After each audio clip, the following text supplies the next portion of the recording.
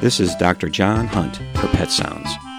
Allow me to spend some time with you discussing pets, pet care, and everything in between.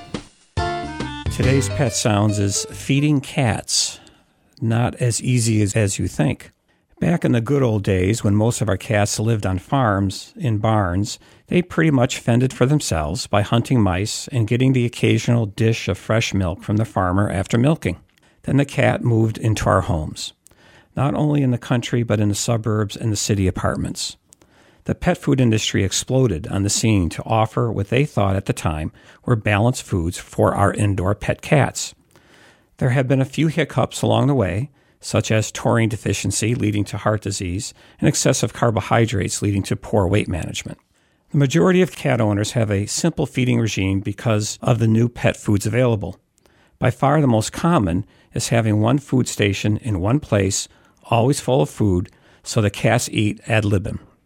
That means when they want. This does not take into account for the number of cats in the house. It's not uncommon to have 2 or more cats feeding from one dish. And typically, the water dish is next to the food dish. I will address that a little later.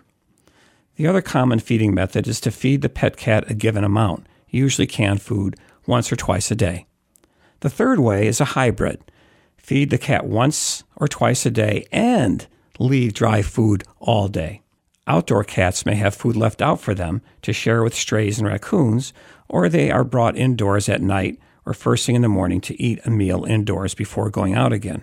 There are variations of these methods, but they don't stray too far from the ad lib or mealtime system. The problem is we see too many overweight, bored cats. Maybe we should look at the barn cat for a better feeding model. My next Pet Sounds will look at the innovative feeding methods of cats. But before I go, I'd like to talk about water, because water is important too. Most people put the water dish next to the food.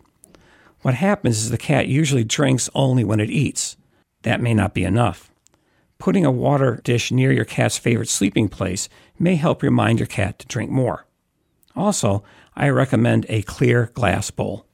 The light reflection given off by the interaction of the water in the glass bowl, for some reason, attracts the cat to the dish and it will more readily drink from it. One of my own cats wouldn't drink until she put a piece of food into the bowl of water. Some cats like flowing water. One of my clients put her kitchen faucet on a slow drip for her cat, and the cat loves it. Next time, we'll talk more about innovative feeding methods for cats. This is Dr. John Hunt for Pet Sounds on WERU. Thank you for listening. Remember, enjoy your pet and don't forget to give them a hug.